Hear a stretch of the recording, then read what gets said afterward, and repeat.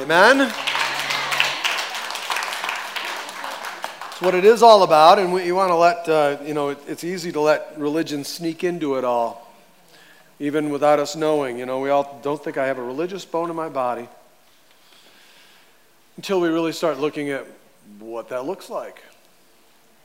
We're going to talk about that. I'm going to finish up this sermon in this area here today, but with what I believe to be the point of it all, the most important point of all of that. And so I want to let's go ahead and just dive into this. You guys took up some of my time in worship.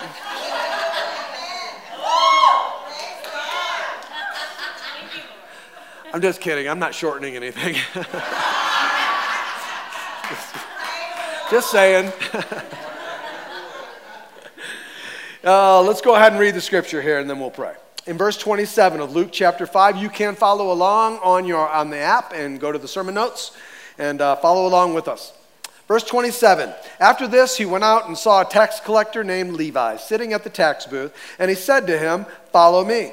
And leaving everything, he rose and followed him. And Levi made him a great feast in his house, and there was a large number of tax collectors and others reclining at table with them. And the Pharisees and their scribes grumbled at his disciples, saying, "Why do you eat and drink with tax collectors and sinners?" And Jesus answered them, "Those who are well have no need of a physician, but those who are sick. I have come to call not come to call the righteous, but sinners to repentance." Let's pray. Lord, thank you for your word. Thank you that your word is alive. Thank you that you have sent it here, Lord God, and you've scattered your seed. Let us receive that seed, Lord God, into our hearts. And then, Lord God, let it begin to minister in our thoughts and help us to receive, Lord God, the truth of that to our hearts and souls. I pray that your word do, Lord, what no man can. And Lord, we are thankful that if we hear nothing else today, we have heard your word. You have spoke to us. And I thank you for that today. In Jesus' name. Amen? Amen. So over the past few weeks, we have been talking about this scripture here and taking a look at what it is that God Almighty came into this world to do. God himself came into this world, took upon himself flesh, was born of a virgin, and came into this world to be a missionary. Jesus came into this world and he was on mission. He had a purpose in everything that he did. Therefore, he was on mission. And as a missionary, Jesus came into this world to save us, to bring salvation to us, to restore us to the lost relationship that sin brought and broke between us and the Father. And he came to restore that. And so what he came to do, he has now called us then to be lights to that as well. And so he calls you and I in the same fashion that Jesus came as a missionary. Jesus left the culture of heaven and came to the culture of earth. He left salvation, eternal life, to come here into this sinful world. And now he has saved us. And he calls us in that same way to be missionaries. To realize that we are left here. He has left us here to be on mission, to shine Jesus Christ into the world that he has placed us with. Therefore, we are missionaries. And if we want to be good missionaries, we need to do it like Jesus did it. And so we need to learn from him. The first thing we learned was that we need to be followers of Jesus. Listen, you can't be on mission if you're not following Jesus. Because if you're not following Jesus, you're following something. And it's not Jesus. All right? I mean, write that down. Also, start a group. Look, I mean, he calls you, he saves you, and he calls you into the ministry. He calls you to listen, you can't be a missionary if you're not a missionary to someone. Your purpose is to go out into the world and to be a missionary to those who are unsaved. And so you don't need to wait and get, this and that and put all these things in place and I got to get this license and that license. No, you be a missionary right where you are. If you're saved, you're on duty. Amen. You're on duty. That's what he's called you to. And then the third thing that we learn is about repentance. And we repent. And we'll talk more about this, but listen, we repent. When we come to Jesus Christ as Lord and Savior, we repent for the forgiveness of our sin, the sin nature that is in us, and we are restored into this relationship with God. That is what we are positionally. We are positionally forgiven. But we walk through this life in a place of daily repentance to walk into the depth, into the closeness of the relationship that God has for us. Learning to say no to sin and yes to God, so that as we draw closer to that place or closer to that image that we already are. Did that miss in translation there? We'll talk more about repentance here in a little bit. But the scribes and the Pharisees were here, and we talked last week about those guys, and those guys did not like what Jesus was doing. They didn't like the crowd that Jesus was hanging with. They didn't like Jesus going into this community that Jesus was engaging and sharing with. They didn't like these people that Jesus was hanging out with. Jesus was eating and drinking with people that they didn't approve of. And that's why I finished last week. We talked about the scripture in 1 Corinthians chapter 1 where we're told that God chose the lowly, God chose the weak, God chose the despised, the things that are not, to bring to nothing things that are. And so God, in this relational place that He wants to bring us, God, He comes into this world and God picks nobodies and He makes somebodies because He loves everybody's. Religion looks at everybody's, picks those who are somebodies to look down on nobodies. Big difference. And you know what? The religious people don't get it. They just don't get it. They're still like, what is going on? What in the world? And it comes down to this, and you know, probably some of us have thought this. Think about, you know, what I'm going to say, and then think about the way that you may have looked at some people or looked at some people groups or looked at some people in certain kinds of sin. But they were looking at Jesus and they were looking at the disciples and going, how can God love those people? Come on, how many of us have looked at those people and had those thoughts in our natural mind? And that's what these religious people were looking at. How can God love those people? Because that's the way God is. That is what God is. God is love. And God is not just the kind of love that we think. God is a pure, free, grace kind of love. It's an agape love. And apart from Him, we don't know agape love. We just can't understand that. All of our loves have to do with you give and I take and you give. And it's a back and forth kind of love that we have. But Jesus gave. He gave His life, even for those who would never receive it. He's a pure, free grace. You know, I think that sometimes we get this confused. Sometimes we think that God's up in heaven and God's looking down over the earth, and God looks and He's just picking people out. He's going, oh, listen, when God saw you, I'm sorry to burst this bubble, but when God saw you, He didn't think you were lovely.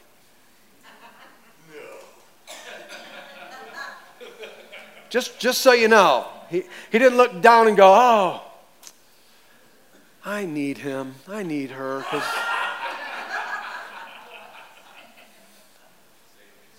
No, you know what? He looked down and He saw you in the place that you were, in the form that you were, and He loved you. And He chased you. And He came after you. And He loved you, and He loved you, and He loved you until you became lovely. He's the one who does that. He's the one who moves in that way. That's how God works. And listen, that's contrary to our religious mindset, which we all have a propensity to flow into. All of us. So these guys are in this place where the scribes and the Pharisees, they're grumbling about this whole thing. They're just upset. You know, they don't like it. And we can hear it in the scripture here. They're complaining. How can He possibly do this? Here's another one that we often can say or think. We'll think this. You know, how can He do this? Good religious people aren't supposed to eat with sinners. Good religious people don't eat with those people. And that's what these guys are saying. Look at what they say in verse 30. It says, He eats and drinks with them. Now, again, I don't know if we're going to step on any sacred toes, but we need to look at something here, because that statement, even right there, could get him in trouble then, and it can get us in trouble now if we don't understand this. Because am I saying then, or is Jesus saying, well, am I encouraging you to gluttony and drunkenness? Let me ask you this. Was Jesus accused of drunkenness and gluttony? Yes. He was. Jesus, if falsely accused, please, he was never a glutton, he was never drunk. He never sinned, but he was accused of that. And there's a lot of times in our life where we're going to be accused of things that we didn't do, or that we didn't say, or that never happened, that people's perception will make accusations. And when we are accused of things that did not happen, we are in good company. Okay, it is. But Jesus, he didn't overeat and he didn't overdrink. But the scripture does tell us that he did eat and drink. Right? Come on, amen? Stay with me. But I also want you to see this. Jesus ate and drank with the sinners, but Jesus was not sinning. Okay, he didn't sin. When he was doing what he was doing, he didn't sin. And again, I saw this issue here that we need to talk about. It's something that we can't avoid. It's something that, we probably could be divided on, half the room over here and half the room over here. But we have to, and because it's important to the ministry of Jesus and the ministry that Jesus called us to, that we thread this needle. This whole needle about the issue of alcohol and drinking and that whole thing. Got quiet. Oh boy. I know you're all like which side's the aisle? Which side of the aisle is he on? I know. Am I going to agree? I know you're already trying to figure. Am I going to agree with him or disagree with him? I don't know. It depends on whether he's on my side or not. I'm sorry. That's not it. I want to share the truth with you. Underage drinking is a sin.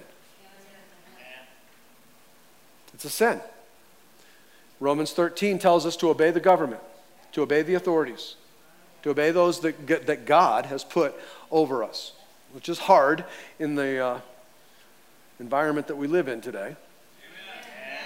But hey, you know what? This was all written and spoken while the evil Roman government was over those there in Israel. So he knew what we were going through. All right? So don't do that. Don't drink and drive. Okay? Don't do that. It's illegal. You will kill somebody or yourself. Don't drink if you're underage. Don't sell alcohol to a minor. Don't buy alcohol for a minor. Don't give alcohol to a minor. Don't break the law. Okay, plain and simple. Obey the law. It's there. God is, He is the one that institutes those, and we need to obey. Don't become addicted to it. If you can't go without it, you got a problem. If it runs in your family, if addiction runs in your family, you know what? You have to look at it differently. But you can't become addicted to something like that because it begins to master you. And we're not supposed to be mastered by anything. Nothing. He commands us, don't get drunk. Okay, for some of you, that means a beer. You know what? You can't handle it. Oh, yes, I can. Then why does everybody around you tell you you're a jerk after you have a beer?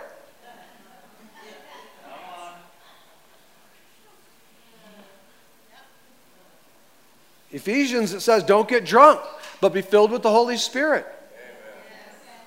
What are you getting drunk for? I'll tell you this, every single reason that you would have to get drunk, you will find the fulfillment of in the Holy Spirit's filling of your life. And guess what? The Holy Spirit comes with no sorrows attached to it, nor does he come with a hangover.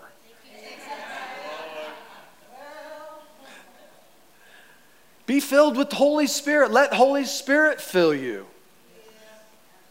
And here's a hard one that, again, this is a truth as well. Don't cause others to stumble.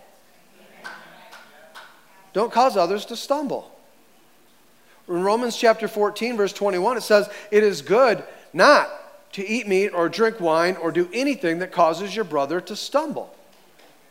So don't cause your brother to stumble. If you're having a meal with somebody, and again, the daily dig today, 1 Corinthians chapter 10, if you're having a meal with somebody and their conscience doesn't permit them to drink, don't order a glass of wine. Be conscientious about somebody else. Doesn't the Bible tell us somewhere we're supposed to think more highly of others than ourselves?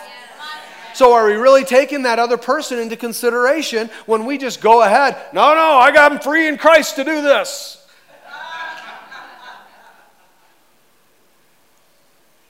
Don't do it. Again, and if you're at Life Group, and this is one of the reasons why, you know what, we've made it, no alcohol served at Life Groups. Okay? No. And the reason that we don't do that is because I have no idea who's coming into your life group. I have no idea what sins they struggle with and what temptations they deal with. I have no idea. And I, as pastor, do not want to be responsible for the sin in that person because we open things up, because we've got freedom. No, don't do it. So if somebody comes in and they're struggling with an issue of alcoholism in their life and they're trying to get over this, don't invite them out for a beer and chicken wings. Okay, don't do that. Think about somebody else. Think about what somebody else is going on. Don't order the glass of wine. Church, we have got to think of others and to put them into place. That's why, again, one of the reasons why we don't drink. One of them. And let me tell you, the first and the biggest reason that we don't drink is because when I was younger, I abused that, and I couldn't stop drinking until the Holy Spirit came into my life and delivered me from that. But I don't want to ever put that to the test again, so I won't drink alcohol.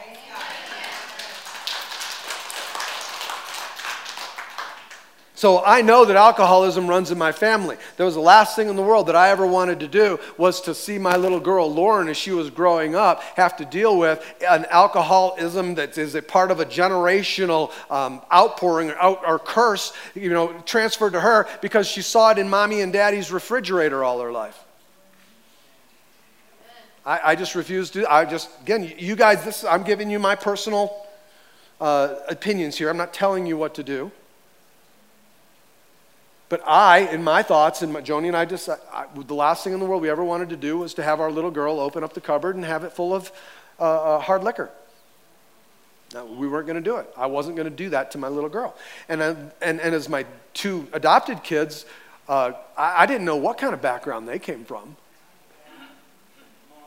I didn't want to put that in their life. In church, we can't just insist on our right to have a glass of wine, because I'm free to have a glass of wine. And this may trouble some of you, but I think you need to deal with this. It's better to love people who are struggling than to exercise your freedoms in Christ.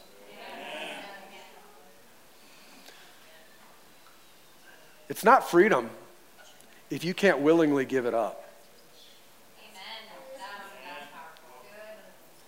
Galatians 5:13 says, "Do not use your freedom as an opportunity for the flesh, but through love, serve one another." That's what we're called to. Now listen, again, this is that threading the needle here. Religious people want to take away your right.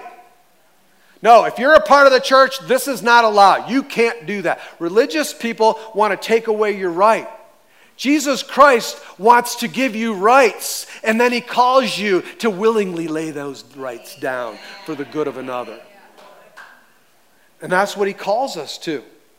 You know what? Occasionally, each and every one of us, Jesus Christ laid down his rights for you and me, the rights of the kingdom, to come into this world, to take upon himself flesh, to bear our sins, and to die on a cross.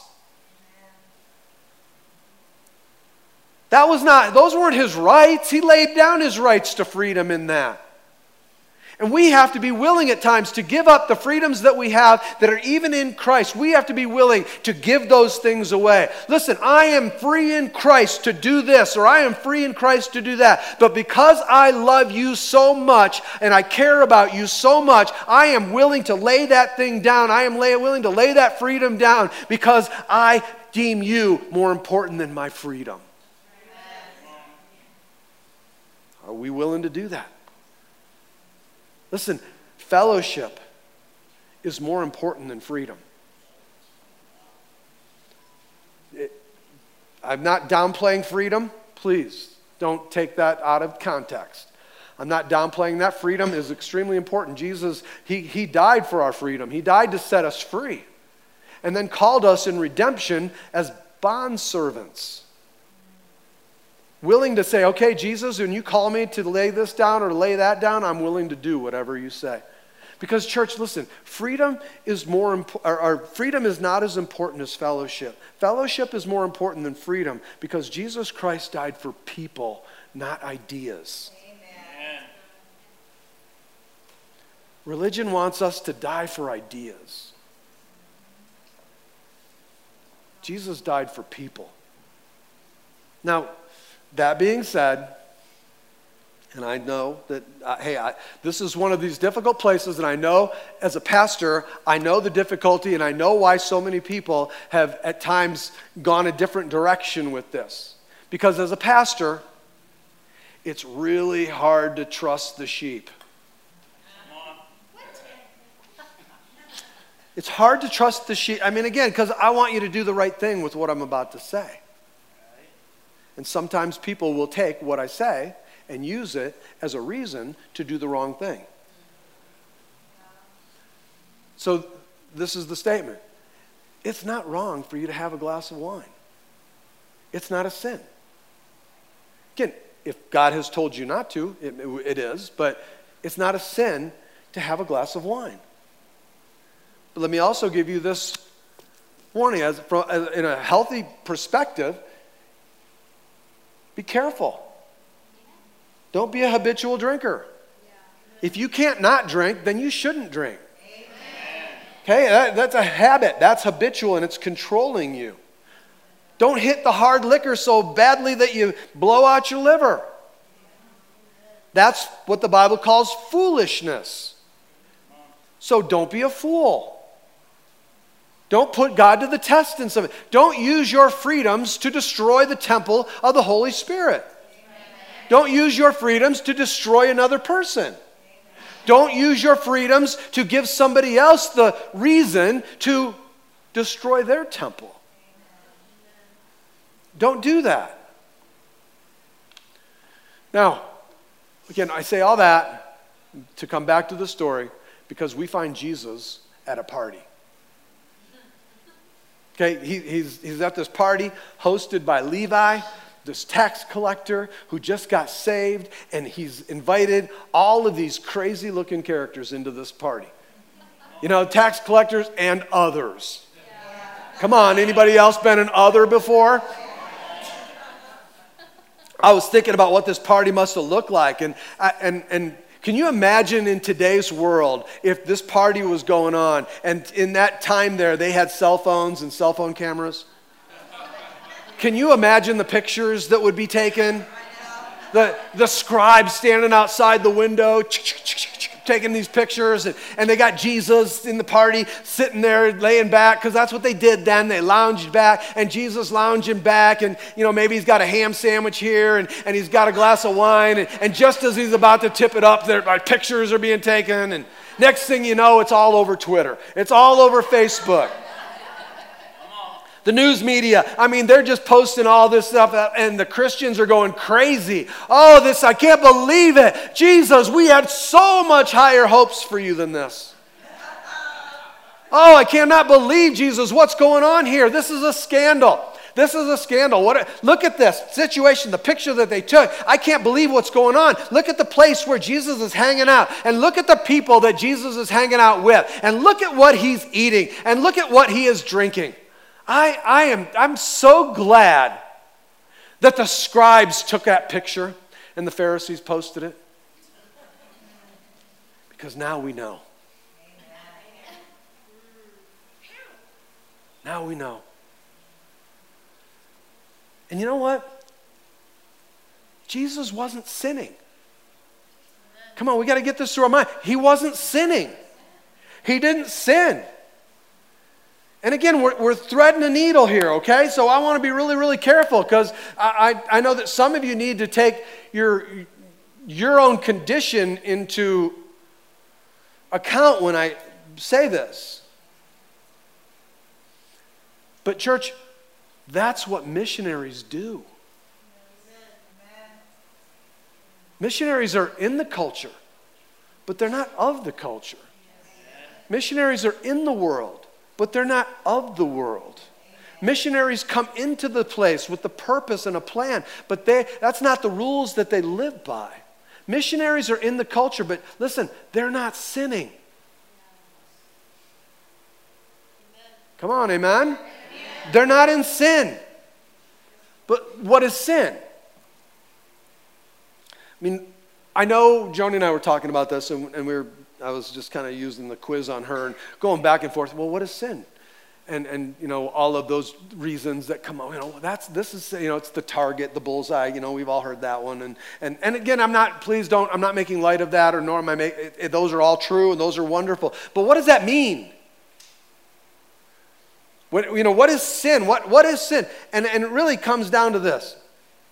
Sin is doing what God said don't do. We see this in the garden.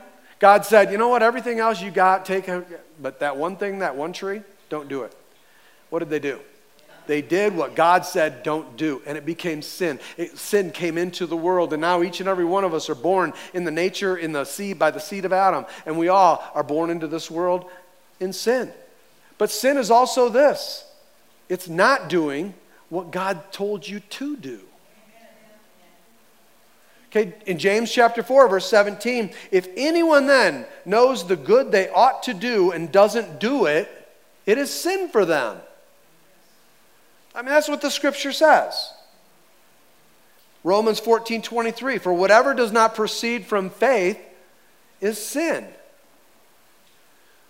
So church, you are in the line of Jesus, you are a missionary, and we are called to be on mission. And we are on mission all the time. And missionaries are with sinners. He wants you. Listen, this is where we get encouraged. This is where we get filled up. This is where we should come to get blessed so that we can go out there and do what God has called you to do. The evangelistic plan for this world doesn't happen in here. It happens out there. The evangelistic plan that God has for this world doesn't come through me. It comes through you. As you go out and begin to do, all of us, what God has called us to do in the world that He's placed us, that He's called us to be a missionary in. But do not sin with them. Amen. What we do is we walk by faith. Yes. And this is the faith that we have. The faith that says, you know what, everything that I do, by faith, everything I do, I am believing and trusting is helping to bring people to Jesus. Yes. Helping to see Jesus come. Are we doing what we do to lead people to Jesus? Are we walking in the freedoms that we have to lead people to Jesus? Are we laying down the freedoms that we have in order to see people come to Jesus? Or are we taking the freedoms that we have and using them simply for our personal pleasure?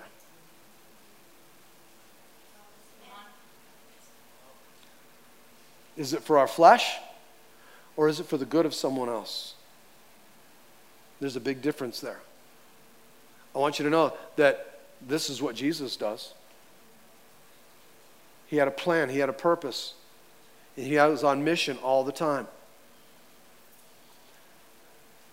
Amen? Amen? Now also, let me go into this. Jesus is also, we know, the great physician. Amen? Amen? Jesus, the great physician. And listen to what He says here in verse 31. And Jesus answered them, but those who are well have no need of a physician, but those who are sick. I have not come to call the righteous, but sinners to repentance. Now, I personally believe that Jesus is being a little sarcastic here. I think he's kind of, I think the irony of this is, he's looking at these religious people and they're saying, why are you with the sinners? Why aren't you over here with us saints? You know what? Those people that made that statement, why are you with the sinners? They didn't know that they were sinners too. They didn't. And see, religious people don't know and understand that religion is one of the worst sins that we can fall into. All religion does is reveal our desperate need for a Savior. I mean, that's what the law did. That's what and man turned it into this religious thing that it didn't bring any help to anybody. And so Jesus, and I love this about the whole part of the statement that he made. And Jesus is like, okay, you say they're sinners. You know what? You're right. They are sinners. These people are sinners. He doesn't argue about it. One thing that Jesus he doesn't argue about sin. He also doesn't justify it. He doesn't say, yeah, you know what? I know he's a drunk, but he had issues growing up and things have been tough, but he loves God. Well, I know that she's living with her boyfriend, but her dad left when she was little and she's got daddy issues and men issues. And so, she really does what, she really knows to do, but she's got a good heart. Come on, how many of you have heard that one before? Oh, I know he's got anger issues, but he grew up in a rough neighborhood. He grew up with a rough situation in his home. But he really is a good dad. Jesus doesn't say any of that. This is one thing that you will find is that Jesus, he never excuses people's sin. He knows he died for their sin. It was going to cost him his life. It's separating them from the Father. Jesus didn't excuse sin. He called it out. He called sin, sin. He didn't blame others for sin. He didn't excuse sin. He didn't deny sin. He didn't minimize sin. But he looks at the Pharisees and he's like, you say they're sinners. You know what? I agree. You're right. These people have a lot of sin in their life. The question is, what are we going to do about it? I mean, what are we going to do about it, church? Are we going to create nice little holy huddles? Are we going to create churches that are just for the Christians? Bible studies just for Christians? Life just for Christians? Events that are just for the Christians? Or are we going to take the assignment that he's given us as missionaries and are we going to go to them? Are we going to go out and go into this world and reach out there and help somebody? Not expecting everybody to just come here. They're not going to. Just tell you, they're not going to. Not the way God wants to see people saved. God doesn't want to see the church added to. He wants to see the church multiplied. And that doesn't happen by how many come through these doors. That happens by how many come through these doors. Are we reaching out? See, Jesus is saying, you know what? Are we going to go to the world? Are we going to go party like Levi and I did? When we went out there to that party and we loved on those people and we served those people and we helped those people? Because Jesus is saying, because here's the deal. Those people are sick and they need a doctor. Well, guess what? I'm the doctor. That's what Jesus was telling them. And I find this amazing analogy in all of this. In verse 31 it says, those who are well have no need of a physician, but those who are sick. Now, again, if I was a doctor and I was here and I was surrounded by all these sick people, all sorts of illnesses, all sorts of sicknesses, all sorts of diseases, all sorts of people, and they were just all around me, how many of you would look at me and go, wow, that is one horrible doctor? Now, you would look at a doctor that's surrounded by sick people, and you'd say, you know what? That's the kind of doctor that I want. I want a doctor who cares about the sick, who cares about the hurting. I want a doctor that's going to help and bring some healing. And that's what a good doctor does. A good doctor is surrounded by those who are sick, and they reach out and help to make them better. Well, church, Jesus is the great physician. He's the great physician. And guess what? He hangs out with sick sinners, and he heals their disease. And people looked at Jesus as he was surrounded by sick sinners and said, what a horrible, horrible Messiah. He can't be. Jesus is the great physician. He hangs out with sinners because he wants to heal their disease. He's the only one that can. Church, he's the only one that can save us. He's the only one that can heal us. He's the only one that can deliver us. He's the only one that can transform us. He's the only one that can change us. He's the only one that can give us eternal life. He's the only one that can forgive us of all of our sins. And that is what Jesus does. He forgives sinners and heals them of this disease of sin. That's what he does. And religious people, they need him just as bad. Just as bad. The people that were outside the party needed Jesus just as bad as those who were inside the party. Because, church, it doesn't matter. Each and every one of them, the people outside just didn't know it. But we're all born sinners. We're all born into this world as sinners. Every single one of us. You are a sinner by nature because you were born of the seed of Adam. But you're also a sinner by choice. There's not a single one of us in this place that wasn't born with the nature of sin. And it's proven by the fact that there's not a single one of us in there that hasn't become a sinner by choice as well. Each and every one of us. We are all sick with sin. All of us. And we need the great physician. We need Jesus to come in grace. We need Jesus to give us what we don't deserve. And we can't just look at other people that are in their sin, people that are lost and bound in sin, and look at them like religious people do and say, you know what, those people, they're sick. So we need to quarantine from them. This isn't COVID here. We do that though. How many of us in our Christian life have found that we have less and less and less and less and less and less unsaved people in our lives? And that can come from one of two things. Either we're just getting people saved, come on, or we're excluding the unsaved. Again, I'm simplifying a complex issue there, so please don't, I understand that there's a lot of things that go with that. But we have got to be willing to look at ourselves. To say, you know what? I am a sinner. And for some, you know what? I am sick, but maybe it's a kind of sickness that's different than other people's sicknesses.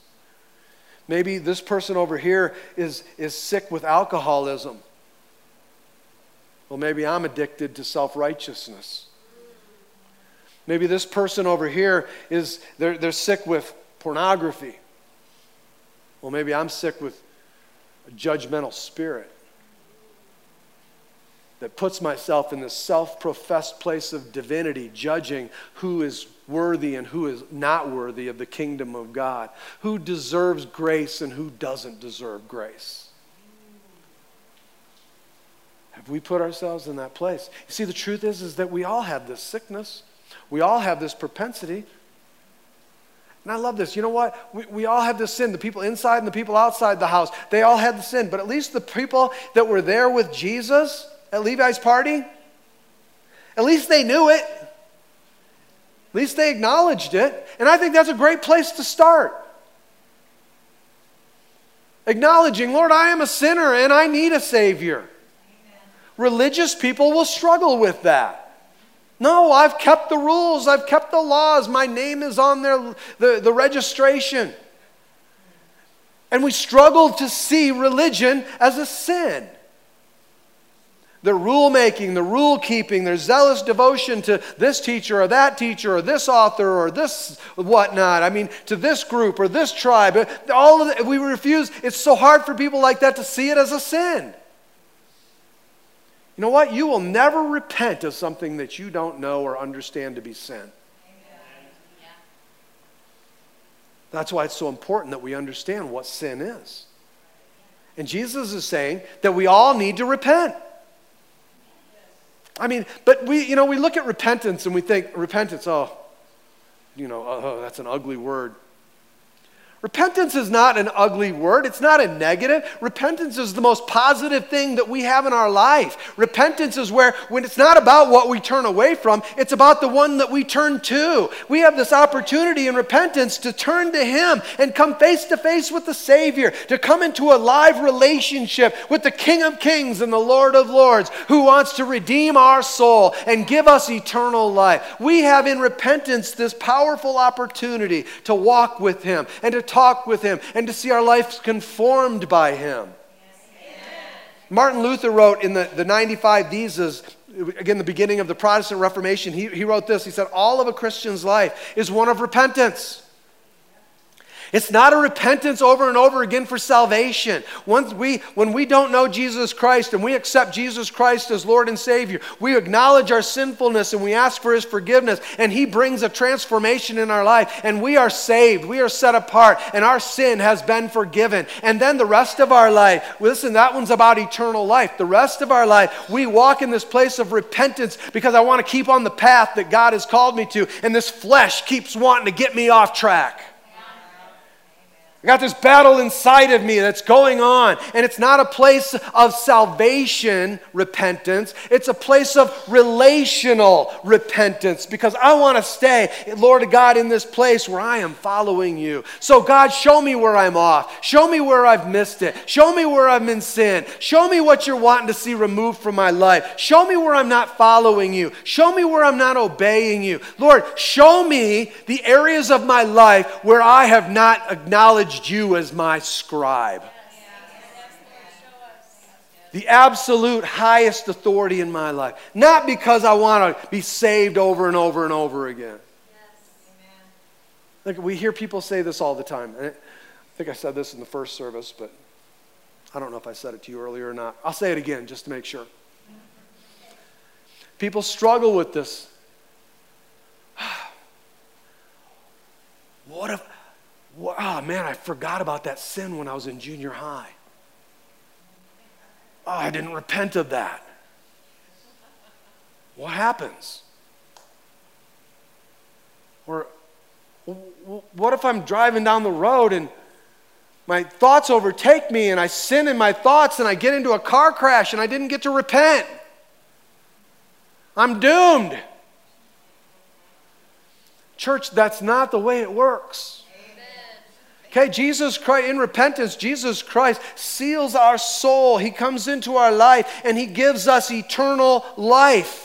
And we spend the rest of that time. We are forgiven of our sins, past, present, and future. But now in our time, the time we have on this earth, we walk in the light every day. We walk in a place, a heart of repentance, because God, I don't want anything to come between us, because I just love You so much. I don't want to miss a moment with You. Lord, I just don't want to miss anything, because I love You so much. And I'm walking in this place of repentance because I want to get rid of the dirt and the filth and the junk that rises up in me, because that's not who I am. Who I am is who God has created me to be. He gave me new life. He said the old is gone, the new is come. This is who I am, and I'm going to spend the rest of this life learning to walk as I am in Christ. It calls us to that kind of repentance. Repentance is simply this: changing my mind. Okay, this is good news. We get in this life, we walk in repentance, and that's saying, and again, this may rock some of your worlds a little bit, but repentance is saying, Jesus, You're right and I'm wrong. Amen. It's saying this: Scripture, You're right and I'm wrong. Amen. It's repent. It's saying, okay, God, I choose to acknowledge that You're right and I'm going to change this. So, church, is there hope for sinners? Yes. Come on, is there? Yes. We see it in Scripture, don't we? Hey, Levi, he was saved. Jesus called him. Levi was saved. And then Levi goes right into the ministry. Do you know what Jesus did, or what Levi did? Levi, right away, took Jesus right into the middle of a bunch of sinners.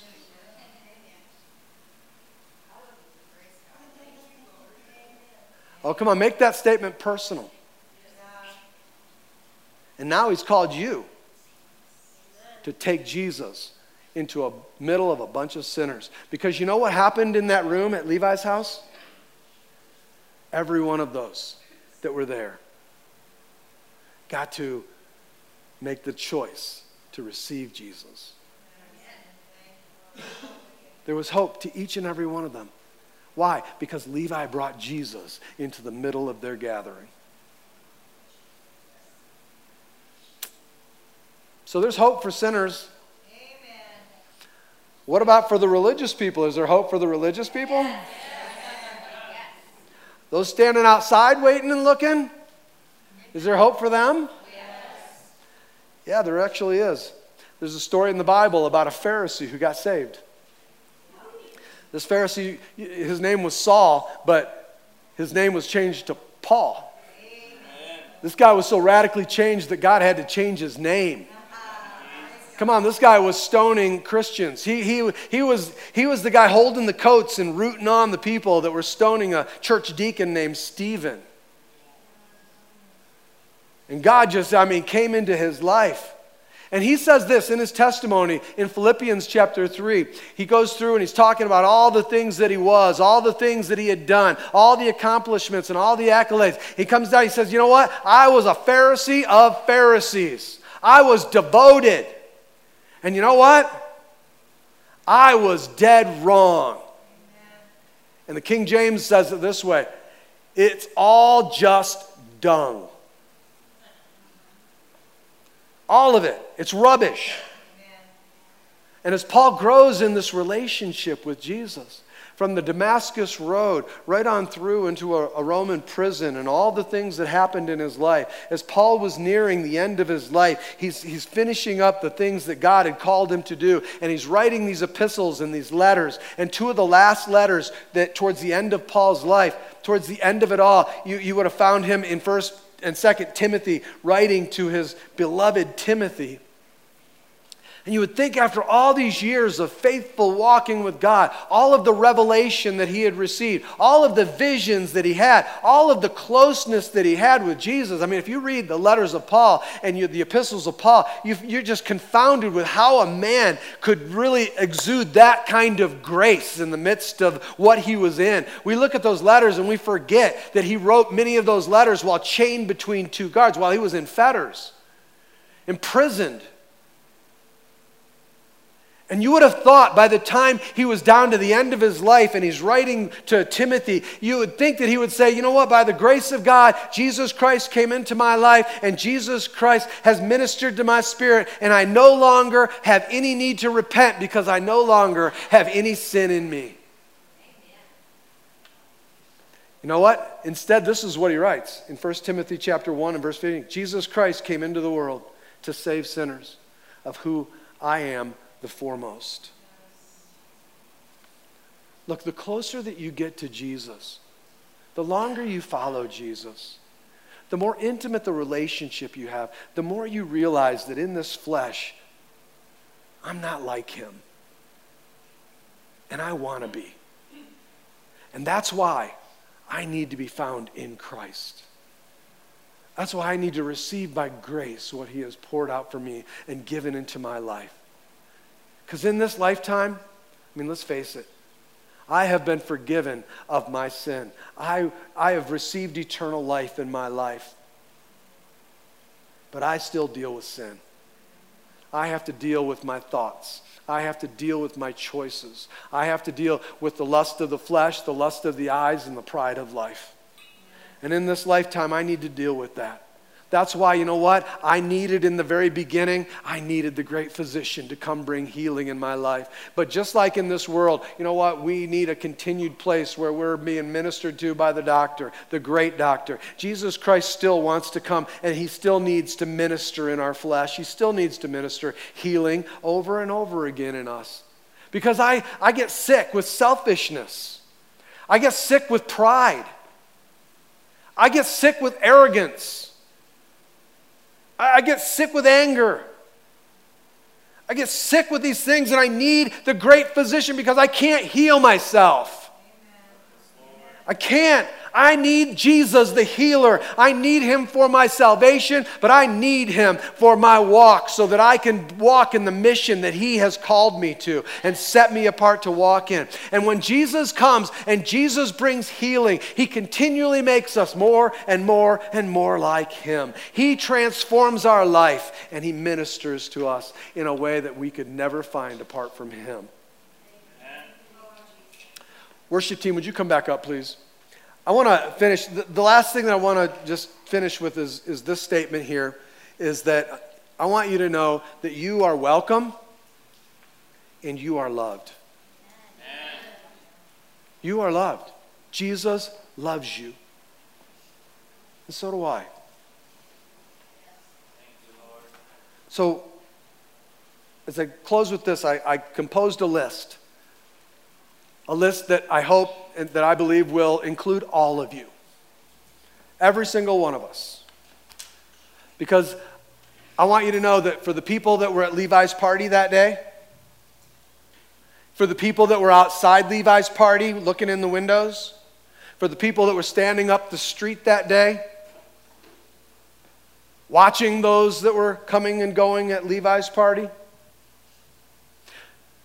to all the girls who walk the streets, to all the guys who walk the streets, to every drunk, to every addict, to every pervert, to every victim, to every porn star, to every prostitute, to every adulterer, to every thief, to every glutton, to every Twilight fan. Amen. To all the murderers and to all the mama's boys, to the losers, to the freaks, to the geeks, to the people who think big-time wrestling is real. To every redneck, to every man who plays with action figures, to every chain smoker, to every beer guzzler, to every whiskey shooter, to every one of you that text and drive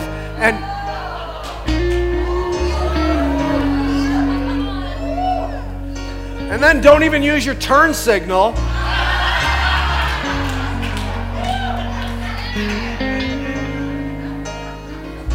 To every man who lives with his mother.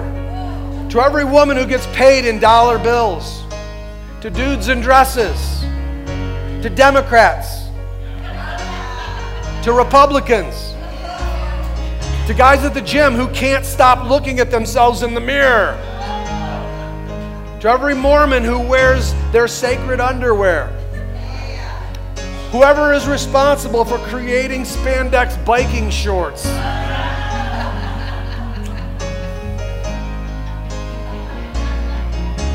To every guild leader, to every yoga instructor, to every witch, to every pothead, to every crackhead, to every meth head, to every deadhead, to every meathead. To all of you Trekkies. To all of the people who don't recycle. To those rainbow-loving, tree-hugging, Prius-driving leftists. To all of you who have no idea what I'm talking about because they didn't cover these issues on Little House on the Prairie. Or bring it up during homeschool curriculums. I have good news for you. You are welcome. And Jesus loves you.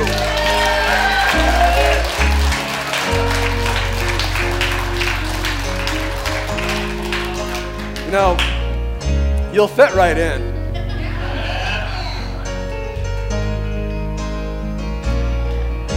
And because Jesus died for your sins, you now have the privilege of repenting.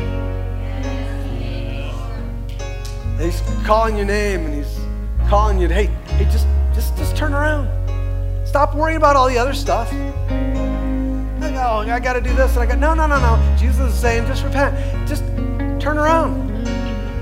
I'll deal with the junk. I'll deal with that. I shared with a friend last week how, you know what? We got to stop trying to fight all the things that Jesus forgave us. Stop worrying about all the things that we can't stop and can't quit and can't get over, and start doing what you can do. You know what? You can turn around. You can face Jesus. You can say, Jesus, I need you. You can. He'll deal with all the other stuff. You know the reason that Jesus came to die for our sins, for all that other stuff, the reason that he had to come and die for it is because there was nothing you could do about it. So why do we spend most of our Christian life trying to do this and that and all these other things about something that we can't do anything about, and that Jesus died for so that we could put it into his hands and that we could just commit ourselves, Lord, I'm just going to follow you. I give up on trying all this other stuff. I just got to follow you. And watch what he does in your life, because that's the place of transformation.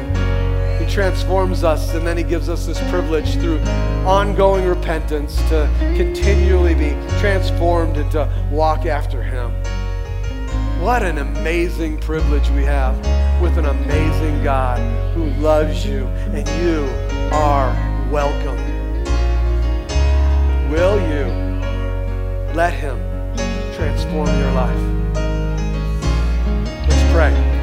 Lord, in the name of Jesus, I thank you for this time together, and I thank you for the hearts of each and every one that's here. And Lord, I pray that even now, and listen, this is just personal between you and God. Don't be thinking of anybody else right now. This is just personal between you and God, you and Jesus. Don't think about, oh, I wish my friend was here, or I wish my husband or wife was here. No, this is between you and him. Don't let a religious spirit sneak in there. Just tell him, Lord God, I receive your forgiveness today. I receive the cleansing that comes as I repent before you, and receive the fullness of your grace. Come into my life, Lord God. I'm sick and tired of being sick and tired, and I turn to you, the great physician. And Lord, if all this be true, I want to receive you into my life. I'm apart from you, Lord. Oh, I know of you, but I want to know you.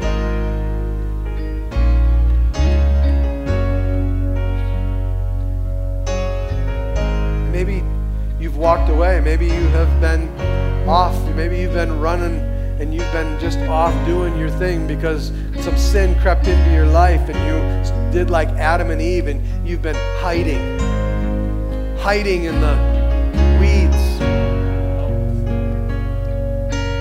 You found that it led you to the pig pen.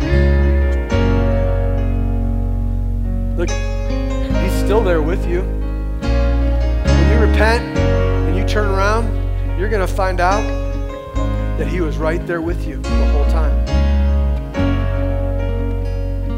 Look, he's not leaving you, and he's not forsaking you. And either he's going to lead you on that heavenly path that he's called you to, or you're going to lead him into the pig pen. But either way, he says, I am sticking closer than a brother.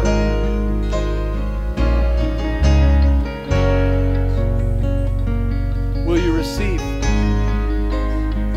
Come home. Come home. Oh, don't let that religious spirit want to sneak in. And you know what? If you know in your own heart whether you've been separated from him, come home. Oh, God, we receive you.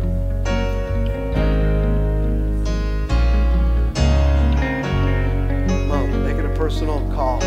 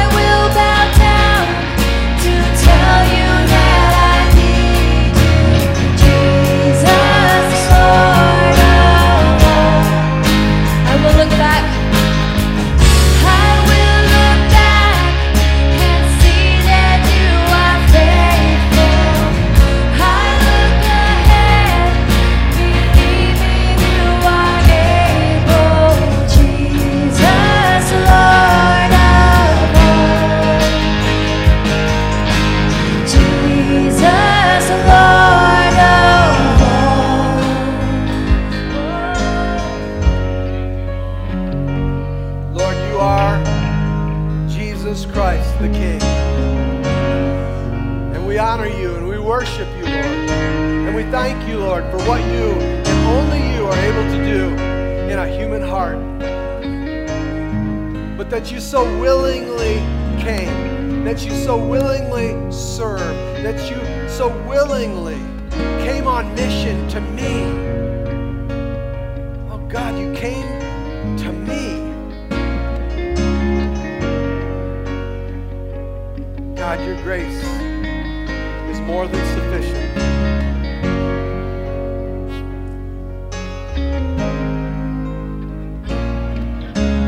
God's ministered to your heart today. You need to tell somebody about that. Share it in a life group. Share it with somebody that's around you. Share it with somebody who will pray for you. Share it up here with me.